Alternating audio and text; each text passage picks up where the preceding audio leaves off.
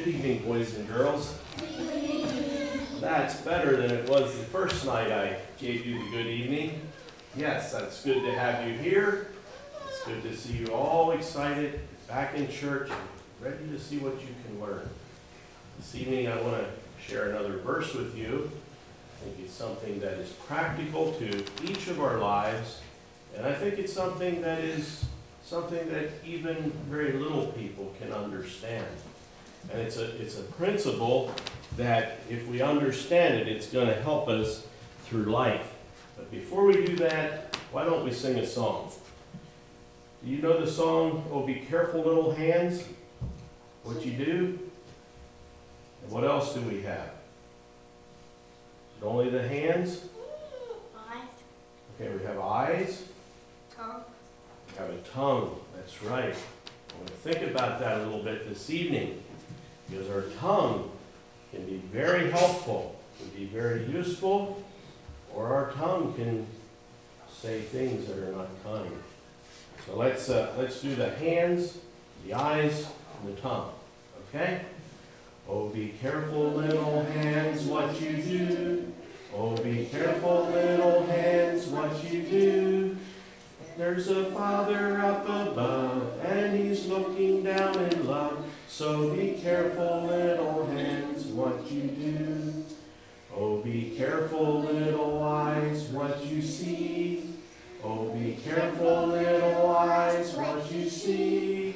There's a Father up above, and He's looking down in love. So be careful, little eyes, what you see.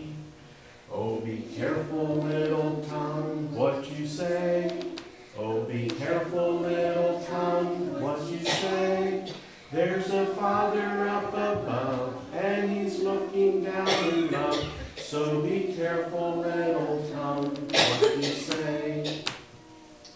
Okay, very good. The verse I want to think about this evening, we find in Proverbs chapter 17, verse 5.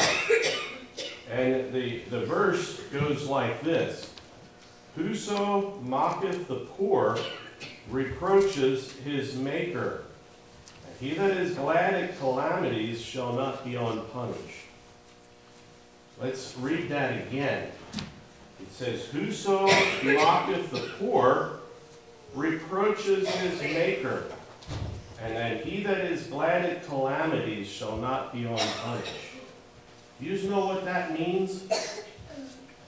That verse tells us that, one of the things we need to realize in life, and that is that God does not create, He does not create us all equal. There's some people have more of some things, some people have better things, some people don't have many things at all. Some people are very able to learn. When you go to school, you're easy to get good grades in school. Other children have to work very hard and maybe still don't get as good at grades as someone else. We have people that when we go out and play, if we play ball, they can play very well, and other people can't play as well. So God doesn't make us all equal, but God loves us, each one, and He created us the way He wants us to be. And because God made each person, each little boy, each little girl, each big person, God made them. And He made them for a purpose. And He chose certain things about their life that, it is that way because that's the way God chose for that person. And so when we go make fun of another person, we use our tongue. We say things unkind. We mock them, or we say things that make them sad. That is God is very displeased, because God said, I created that person that way. Or that is, and the circumstances around that person's life. You know, he can't necessarily help for that. And so the person that mocks the poor, he reproaches his Creator, or he's bringing dishonor to God who made that person. And so God wants us to speak kind words and encouraging words to other people. Now I have a story. This story goes back to years ago when I had boys and girls, little boys and girls living in my house. And, you know, we had a lot of good times together.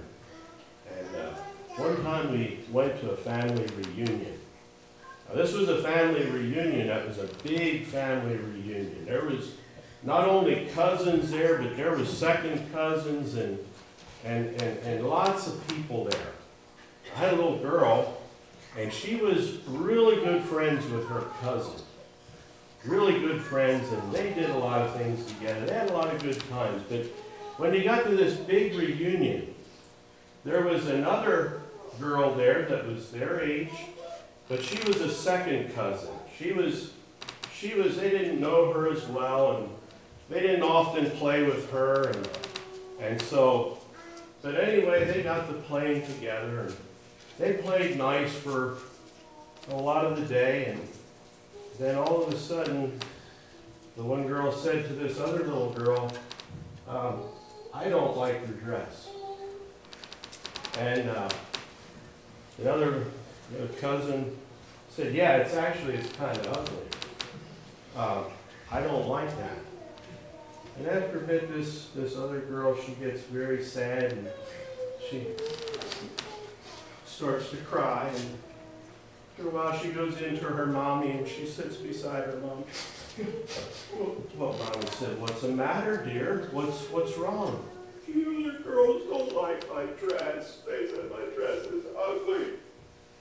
And mommy didn't know what to say right, but there was two other mommies in that room that knew who them other two girls were.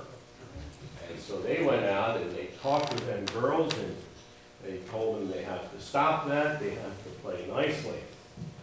But when we got home that evening, we had to try to make our little girl understand that that was not acceptable. So we told her that that was totally unacceptable, and to help her remember, we had to give her some special discipline for that, because we cared about her. And so we thought that was all taken care of. And next year, this big family reunion comes up again. And so these same three girls, now they're 1 year older, should be 1 year wiser, and they get to playing together again, and what do you think happens? Think everything goes smooth all day? No. Partway through the afternoon, one of the girls says, your dress is ugly. I don't like your dress. Yeah. The other one said, yeah, I wouldn't wear one like that. And after a bit, the little girl, she was crying again. She was very sad. She goes in and sits beside her mommy, and mommy says, what's the matter, dear? They said, Mom, their dress isn't nice. They wouldn't wear my dress. And, well, this time, we had to go home. We had to go through the same thing again. And then, you know, the next year, we have a big family reunion again. Now what do you think happens? What do you think happens this time? Well, that time, nothing out of the ordinary came out of it. But now this little girl that my daughter, she's a lady, and she has 4 children of her own. And now we come home and we talk about lessons we learned when we were children. And she said she well remembers the 3rd year. She said she so badly wanted to tell her again that her dress is ugly. But she said, I thought about it, and I thought, no, I can't get away with that. it's just not worth it. And so we'll play together nicely. And so they played together, and now she thinks back of how she learned that lesson, that you don't mock the poor, you don't do that, but rather you be kind. And so when you see someone and you're tempted to make fun of them, you're tempted to do something that isn't kind, to make them sad, remember, the person that mocks the poor is also reproaching his maker, the one that created him. So see if we can remember that. Okay, let's bow our heads for a word of prayer. Our Father in heaven, we again come to you this evening. We thank you for this precious group of children that is here this evening. We pray your special blessing on their lives. We pray that you would help them to learn the lessons in life that would be helpful for them as they go through life. We pray that as they come to years of understanding, that as you would call them to yourself, that they would be ready to respond and to give their hearts, their lives to you. Again, Father, we pray your special blessing on their lives.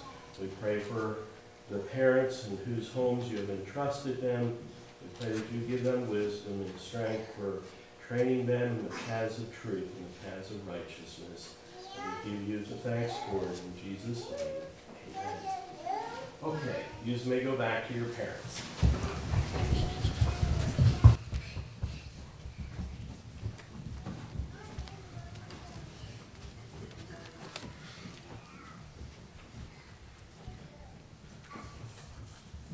Well, again, we want to welcome each one to our service this evening. We extend a special welcome to the visitors that we have with us this evening.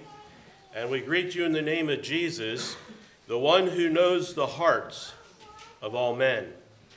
We find if we go back into Acts chapter 1, verse 24, as the disciples were seeking a replacement for Judas, and they were seeking whom the Lord would have to fill that work, they prayed to the God, or to the Lord, who knew the hearts of all men. Tonight, God can look down into our lives. He can look into the very recesses of the heart, and he knows what's there. About 2 years ago, I was preparing for back surgery. I was planning to have a back surgery done, a laser surgery that was going to be done at a clinic, and they wanted me to get all my pre-op work done and bring that along, send that ahead so it was ready to go. And so I went to see my family doctor, and of course one of the things he did was they laid me down there on the bed, and they hooked me up with all these wires and stickers and hooked wires to it and did an EKG.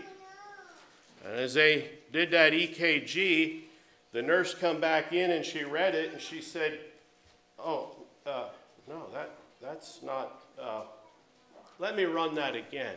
She said sometimes they don't read accurately, so they rehooked it, or she hadn't unhooked me yet. She ran the EKG another time, and of course by this time I'm wondering what's going on, and so I said, did it change?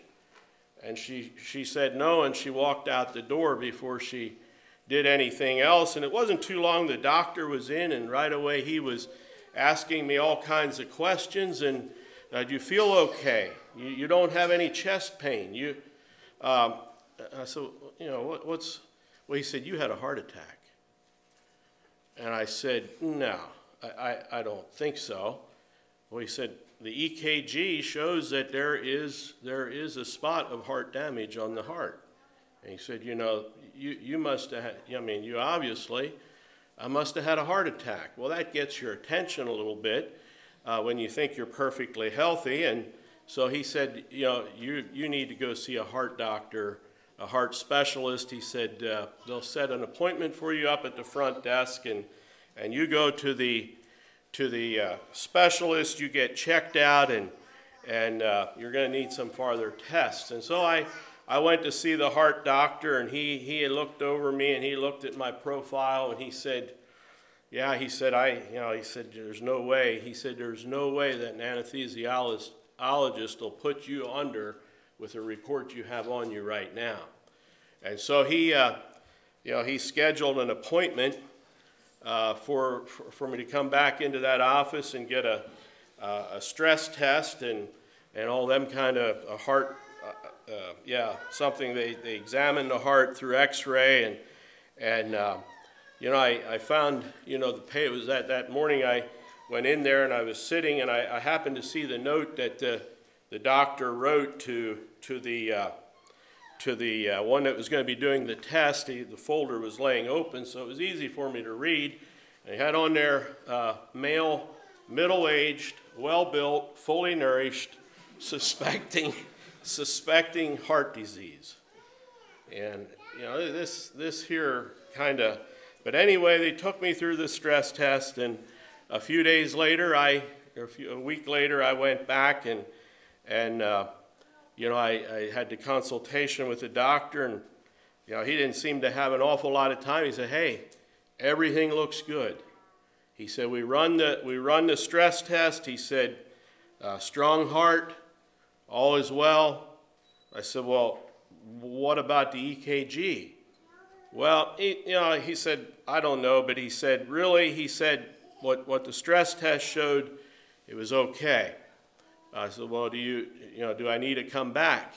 He said, "Well, no." He said, "Maybe 5 years, it'd be good to get checked up again."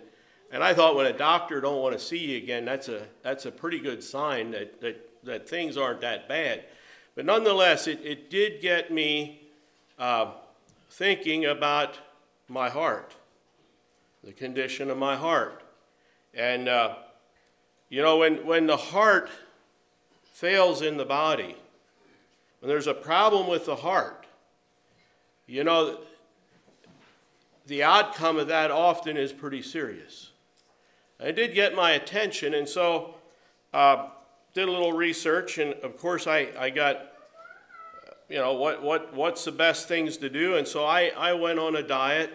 I started really watching my weight. I lost 20-some pounds, and most of them somehow again found me, but nonetheless, the other thing I did, this was looking serious, and so I got into walking. I tried to walk 30 minutes a day, at least five times a week, and things were going pretty good. But after a while, somehow or the other, you get unconcerned again, and you kind of go back to your patterns of life, and so the heart of the body, the heart in the body is very very critical, and yet we have the Bible talks about the heart. As a matter of fact, as I considered this message and I began looking at the subject of the heart, there was that many scriptures, that many passages in the Old and the New Testament that referred to the heart. It was kind of somewhat difficult to know exactly which passages to use and to bring that together. But the seriousness is that our spiritual heart, the heart that the Bible refers to, is something that needs to be kept under close check. If you look at Proverbs 4:23, it tells us there that we're to keep the heart with all diligence, for out of it are the issues of life. The heart, it tells us there that we're to keep the heart, and that keep has the idea in the Hebrew of placing a guard and protecting it, keeping a close watch on what's happening, try to protect it from something that is going to disease the heart, and then we're to be on a maintenance program. We're to keep it maintained. And when you think of that diligence, it says we're to keep the heart with all diligence. And that word diligence there has also the idea of a guard, but to put it in a guarded state like as into a prison. It has the idea of a prison, taking something and imprisoning it and setting a guard to watch it. It's to be something that is to be under constant and continual observation. And he said, because out of it come the issues of life. And that issues, in its primary sense, means the things that flow out or the things that grow out of the heart. And it's a little bit like a seed that is planted into the ground. You know, it's what is in the ground after it's planted, it's covered. You don't see it. And if you watch plant life, you know there's a period of time where that seed lies under the ground and it begins to grow. It begins to send sprouts downward. It begins to send sprouts upward off that seed. And while that's taking place, you don't see it. Nobody else sees it. There's no evidence that it's taking place. But finally the day comes that seed, that plant begins to break through the ground. And as it breaks through the ground, the more and the longer it grows, the more evidence that is there as to what kind of seed that is and what kind of fruit it's going to produce. The Bible is telling us that we're to be careful as to what seeds are in the heart, what things are in the heart, because that's what's going to grow out of it. You know, Jesus gives the example, the wheat and the tares. And I know that's referring to the kingdom of God, but that same concept of what is put into the ground is going to come out, and when it comes to maturity of fruit, you're going to see what was in the heart.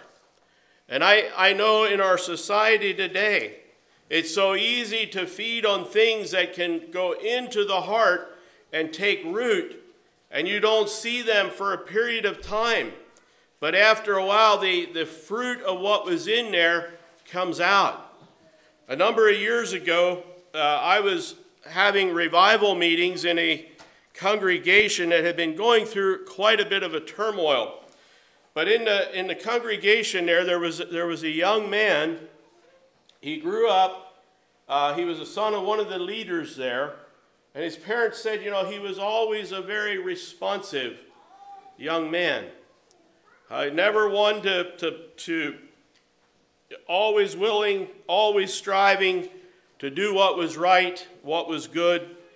But, you know, the time had come there was probably some evidences that things were not going well. There was some inner struggle going on, and nobody seemed to really know what was taking place. But it came to a time and a point that one night after a church service, he walked out the church doors, and he said that the statement he made is that he has no intentions of coming back. He went home. He told his wife, he said, I've been unfaithful. He said, I've recently met another lady that somehow he got involved with. And he said, you know, I'm leaving. And he packed his bags and he left. But until that time, everything on the outside looked well. I'd like to say this evening that didn't just happen. There was something that was planted. There was something that was seeded in the heart that had taken sprout and had taken root and finally came to a place where the fruit of it came out. Tragic situation. But this evening, I would like to say we need to keep our heart with all diligence. That's the title of the message this evening. Keep thy heart with all diligence, for out of it are the issues of life. As we look at the heart, in the Old Testament, the heart comes from the Hebrew word lab, and that has to do with the seat of the will, the mind, and the emotion.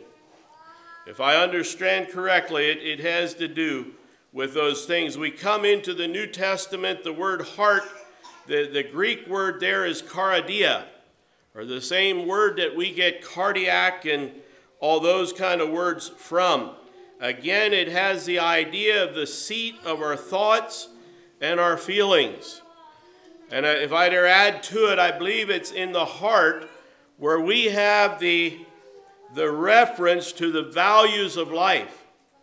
You know, it's there where we decide what is valuable and what is not valuable. You know, we begin to associate values in the heart to everything that's outside that. And I believe it's also the seat of our affections. You know,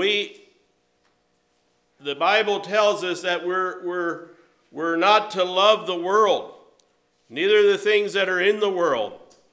That's in 1 John chapter 2. Colossians chapter 3 says that we're to set our affections on things above and not of the things on the earth. And I'd like to say this evening, you know, we look at each other and we see what's going on in the external. But it tells us, the Bible tells us that God looks on the heart of man. You know, he said, God, you know, we have in 1 Samuel chapter 16, verse 7, we have Samuel the prophet being sent to the house of Jesse to anoint a king over Israel. And Samuel was going to anoint the oldest son. And God says, no, I have refused him. And one of the things that God tells Samuel there, he said, I don't look at man on the outward appearance. You know, I don't judge or value man as man values man. But he said, I look in the heart. And he said, therefore I have refused him. God looks on the heart. As we think of our heart, the first point I would like to look is at the heart of the natural man. What is natural to the heart? Now, I've mentioned before that the heart is like the ground in which the seed is planted. And it's out of that seed grows. But the Bible is clear that man comes with a heart that stands in enmity towards God. You know, man does not begin good and turn evil, as some sociologists and psychologists would try to have us believe today. But the human nature is against God. The unregenerate heart is going to gravitate to sin and rebellion against God. And I believe those seeds are there at birth. You know, you don't have to teach a child to be bad. You don't have to instruct them how to do mischief. You don't have to teach them how to lie. You don't have to teach them how to cheat. You don't have to teach them how to steal. You know, those things, those seeds are in the heart. Proverbs 22:15 says, foolishness is bound in the heart of a child. We go to Romans chapter 5, verse 12. It says, whereby as one man sin entered into the world, and death by sin. Therefore death hath passed unto all men, in that all have sinned. You know, the natural tendency to sin is in the human heart from its very beginning. And we go to Matthew chapter 15. I'd like to turn to that and just read a few verses there. Matthew chapter 15, Jesus there is speaking to the Pharisees. The Pharisees had been chiding him and his disciples for eating with unwashed hands, and they're calling Jesus to account for that. And you know, Jesus responds to them that it's not what enters into a man's mouth that is going to defile him, but it's what comes out of the mouth. And he in verse 12, it says, Then came his disciples unto him and said, Knowest thou that the Pharisees were offended after they heard this saying? But he answered and said, Every plant which my heavenly Father hath not planted shall be rooted up. And let them alone, they be blind leaders of the blind, and if the blind lead the blind, both fall into the ditch. Then verse 15, it says, Then answered Peter and said unto him, Declare unto us this parable. And Jesus said, Are you also yet without understanding? Do you not understand that whatsoever entereth into the mouth goeth into the belly, and is cast out into the draw? But those things which proceed out of the mouth come forth from the heart, and they defile the man. For out of the heart proceed evil thoughts, murders, adulteries, fornications, thefts, false witness, blasphemies. These are things which defile a man, but to eat with unwashen hand defileth not the man. There Jesus is simply saying these are things that are going to come out of the hearts of the natural man. God, it doesn't paint a very good picture for man. The evil heart will have a love for the world. It'll have a love for the things of the world. The evil heart, the unregenerate heart, is going to stand in rebellion to God. And so, the next point I'd like to look at, like I said, that doesn't give a very good picture, but that is what the Bible teaches us. That out of the hearts of men are going to come evils. The second point I'd like to look at, and that is that God wants to cleanse us and give us a new heart. God looked down on our heart condition. You look at the condition of the heart. That heart is just like a person spiritually, just like the physical man goes in and they tell him he's got a bad heart, and it's life-threatening. These things have a person hanging on the fringes of eternal damnation. And God looks down, and God has the desire to cleanse the heart if we open our heart to him and allow him in to do the cleansing. And so we have, God wants us to do the cleansing. Few Old Testament verses back in the book of Ezekiel.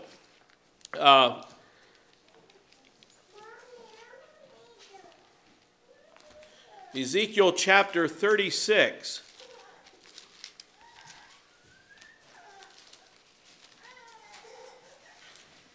Ezekiel chapter 36, verses 24 to 27.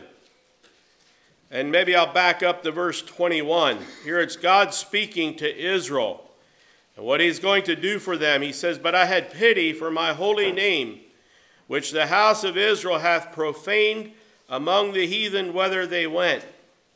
Therefore say unto the house of Israel, Thus saith the Lord, I do not this for your sakes, O house of Israel, but for my holy name's sake, which ye have profaned among the heathen, whither ye went.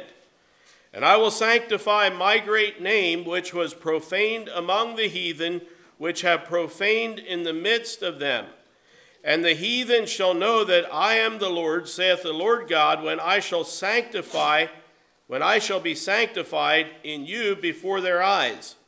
Verse 24 says, For I will take you from among the heathen, I will gather you out of all countries, and I will bring you into your own land, and there will I sprinkle clean water upon you, and ye shall be clean from all your filthiness, and from all your idols will I cleanse you. A new heart also will I give you, and a new spirit will I put within you, and I will take away the stony heart out of your flesh, and I will give you a heart of flesh, and I will put my spirit within you, and cause you to walk in my statutes, and ye shall keep my judgments and do them. There God is looking down at the heart condition of Israel, and he makes them a promise of what he will do. Now we look at it in its context here. I believe it is referring to what he intends to do as he takes them back from captivity and again places them in their own land. There's going to be a revival in Israel, and we can see that as we look into the book of Ezra and Nehemiah and some of the post-captivity prophets. You know, God worked a work in the life of Israel, but I believe even more he's looking forward to a life and a work that he's going to do in the hearts of not only Israel, but of all men. All men that would allow him, he's going to cleanse them. He's going to give them a new heart. And brothers and sisters, this evening, it's only through that cleansing that was provided by God through our Lord Jesus Christ that we can have our heart cleansed from the evils that are going to destroy us. You know, God promises that. We see here the heart of God desiring to cleanse. You go into the book of Psalms. You have the prayer and the confidence expressed that David gives there of his desire to be clean and God's tender mercies to cleanse him. Psalms 51:7, purge me with hyssop and I shall be clean. Wash me and I shall be whiter than snow. David pleads that the Lord would search his heart and know him, try him, see if there's any wicked way in him and lead him in the ways of righteousness. In Psalms 19:12, David says, who can understand his errors? Cleanse me from secret faults. Cleanse me in the hidden recesses of the heart, that I may be clean before you. Going into the New Testament, going into the book of Romans, again, God's work of salvation and cleansing that he has made available for us today. In Romans 10, verses 9 and 10, it tells us there that if thou shalt confess with thy mouth the Lord Jesus, and shalt believe in thine heart that God hath raised him from the dead, thou shalt be saved. For with the heart man believeth unto righteousness, and with the mouth confession is made unto salvation. There you see the provision that God has made if we're going to allow him to cleanse our heart, if we're going to come in confession and believing that he is able to cleanse us. You know, we have God's precious promise of cleansing. And you go back into 1 Corinthians chapter 6, verse 9 through 11. 1 Corinthians 6, 9 to 11.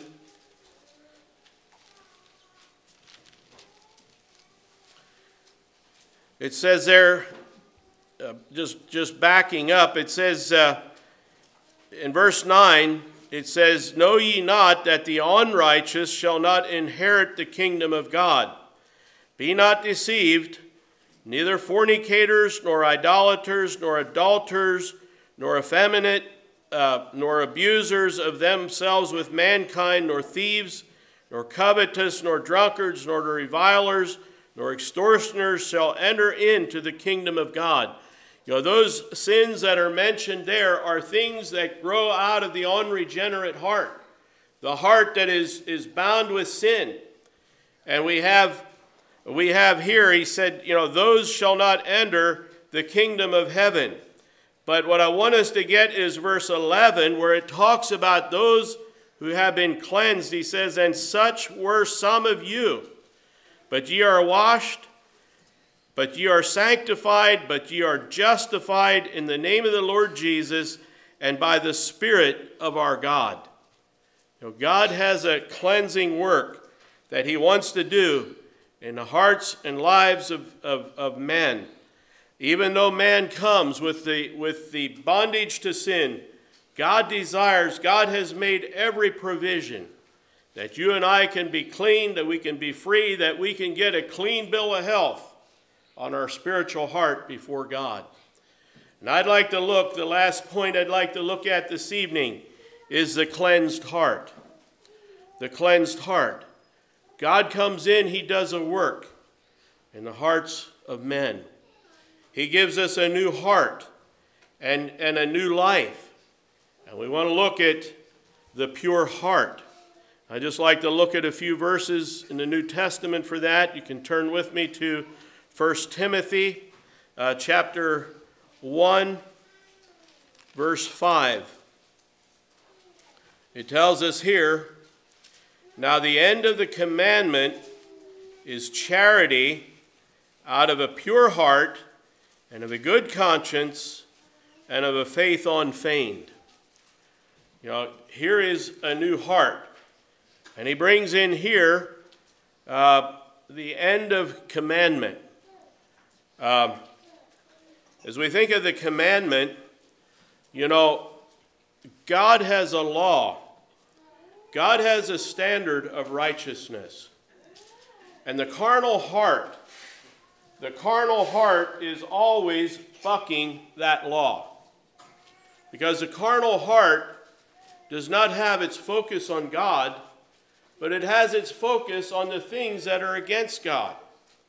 Where God's law is, the human nature is going to be to focus away from God. And God has a law, and it says, here is the line. Here is the line. And God has a law.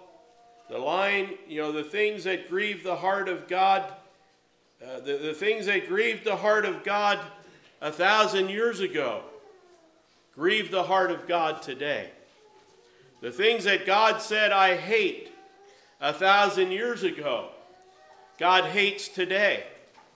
And the carnal heart is still seeing just how far I can get to that line.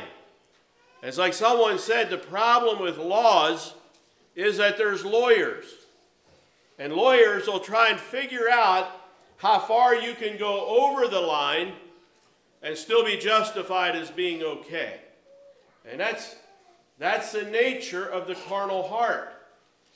But brothers and sisters, this evening, when we've been born again and God has cleansed our hearts, the reality is our focus is no longer out into the things of the world, out into the things of sin, out into the things that God hates. But rather, we turn our focus onto the person of Jesus Christ. We focus on the will of God. We focus on the purposes that He has for us, and we pursue it. And I would like to say, that line, that line that was here, a person that is out here, still in the bondage and clutches of sin, that has begun to set his focus on the salvation that Jesus Christ has for men. I believe there's more hope and more excitement I see when I see people like that than I see people that are inside. They claim to be Christians. They stand over against the fence and they have their focus on the defilements of this world. And so he's saying here, the end of the commandment is charity out of a pure heart. He's saying it's love out of a pure heart. Now, there was a Pharisee came to Jesus one day and thought he was going to catch him up in his words. And he said, "Now, Master, we know that you teach the way of truth, and tell me, what is the greatest commandment of the law?" If I'm going to, here's this law, here's this fence, which rail in that fence is the most important? And I really think that scribe there, he had in mind that if Jesus would say this one is, well, he would try and pick an argument and well, no, why not? What makes that more important than this? He had an argument in mind. But Jesus simply looked at him and he says, "This is the first and great commandment. Thou shalt love the Lord thy God with all thy," what? The heart. Love it with all your heart. And all your soul, all that is within you, and them expressions he gives there all have to do with the inner man or the heart. God wants a heart in us that loves him, that desires to walk in his ways. And when we do that, he said, second and like unto it is thou shalt love thy neighbor as thyself. Coming back to a relationship with God, relationship with our fellow men. He said, on these two hang all the law and commandments. And brothers and sisters, when the heart is sound, the focus is on Jesus Christ. The focus is on the will of God. There's a desire. There's no more sitting over here inside the fence hankering for the things that God has forbidden. But rather we look to the riches and the treasures that God has for us in Christ Jesus. He says the end of the commandment is charity out of a pure heart, and a good conscience and faith unfeigned. A good conscience. Proverbs chapter 20, verse 27 says, the spirit of man is the candle of the Lord, searching the inward parts. You know, the spirit of man is the candle of the Lord, searching the inward parts. You know, God looks down in our life. He shines his light into our heart, and you know, it's interesting that the conscience, it talks here about a good conscience. You know, I believe our spirit is a faculty of, or the conscience is a faculty of the spirit. And when we sin, when our relationship is not right with God, there's a still small voice that troubles the heart. I've had my children tell me already, but I did that, but I didn't know it was wrong. Well, I said, did you do it in the open? Well, no. Well, why not? And the reality is there was a conscience that wanted to suppress the deed into darkness. And when the conscience suppresses, it speaks to wrong. Now, our conscience can be seared. Our conscience can be seared. We can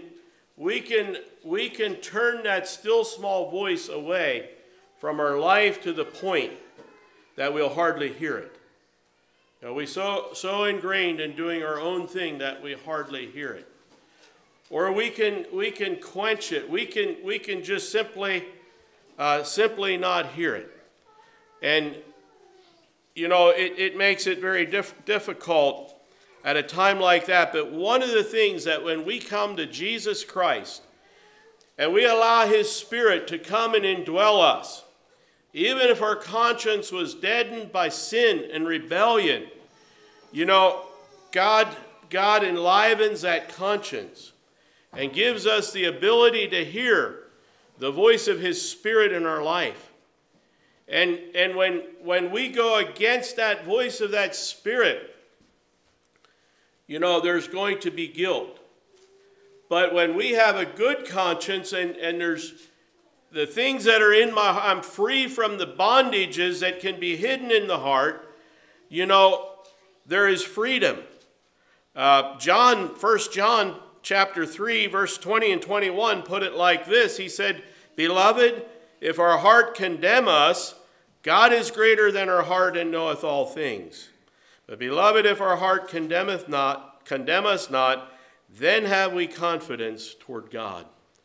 And what a beautiful example. The pure heart is a heart that thrives on the love of God. It thrives on allowing the Spirit of God to search our lives thoroughly and completely, looking into the depths of the heart and the hidden parts of man. The other thing that it talks about there, that there's the unfeigned love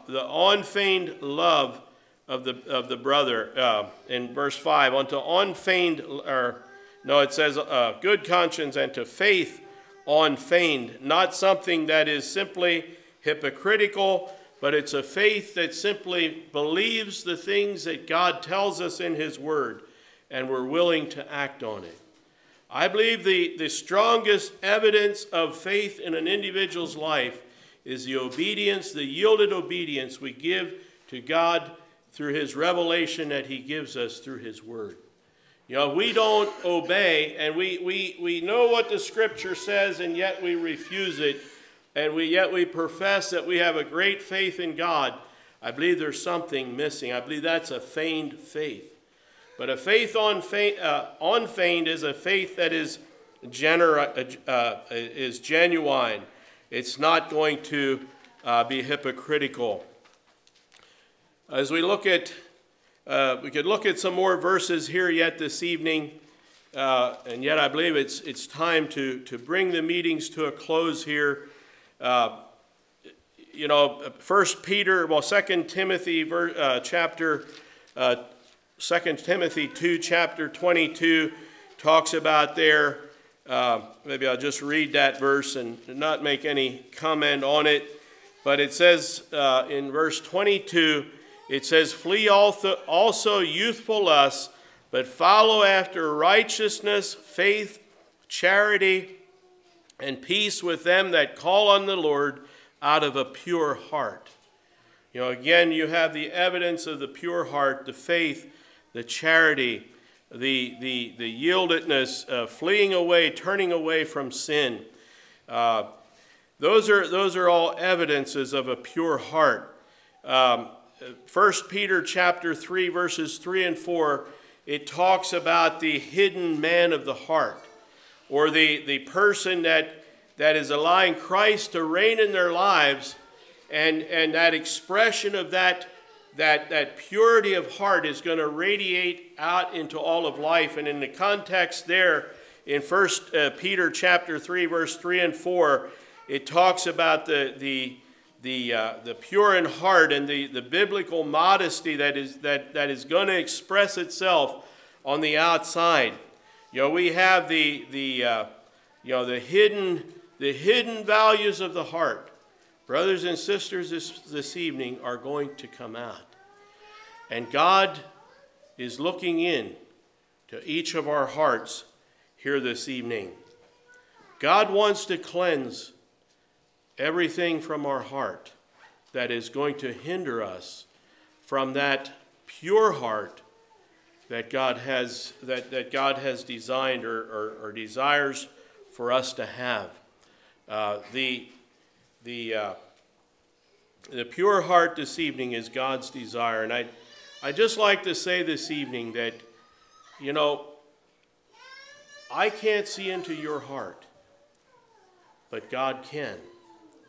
And I know today, I believe we stand in a day that it is so easy to fill our minds with garbage in a secret way, that we think no one else knows it. We can hide it. Nobody else knows. And somehow we're getting away with it. Brothers and sisters, God looks into our heart. And those defilements that come to us by nature are eventually going to yield fruit that is visible. It will not be hid. God can see into our heart. God wants to cleanse our hearts. He wants to cleanse them completely from anything that is going to take us away from God. Matthew chapter 5, verse 8, he says, "Blessed are the pure in heart, for they shall see God." Without that purity of heart, we will not see God. Tonight, as you stand before God, what does the EKG read? What does God's EKG show? You know, I can't tell you that, but God knows. And I am convinced that through the power of the Holy Spirit and the conscience, you know what is in that heart. And so this evening, the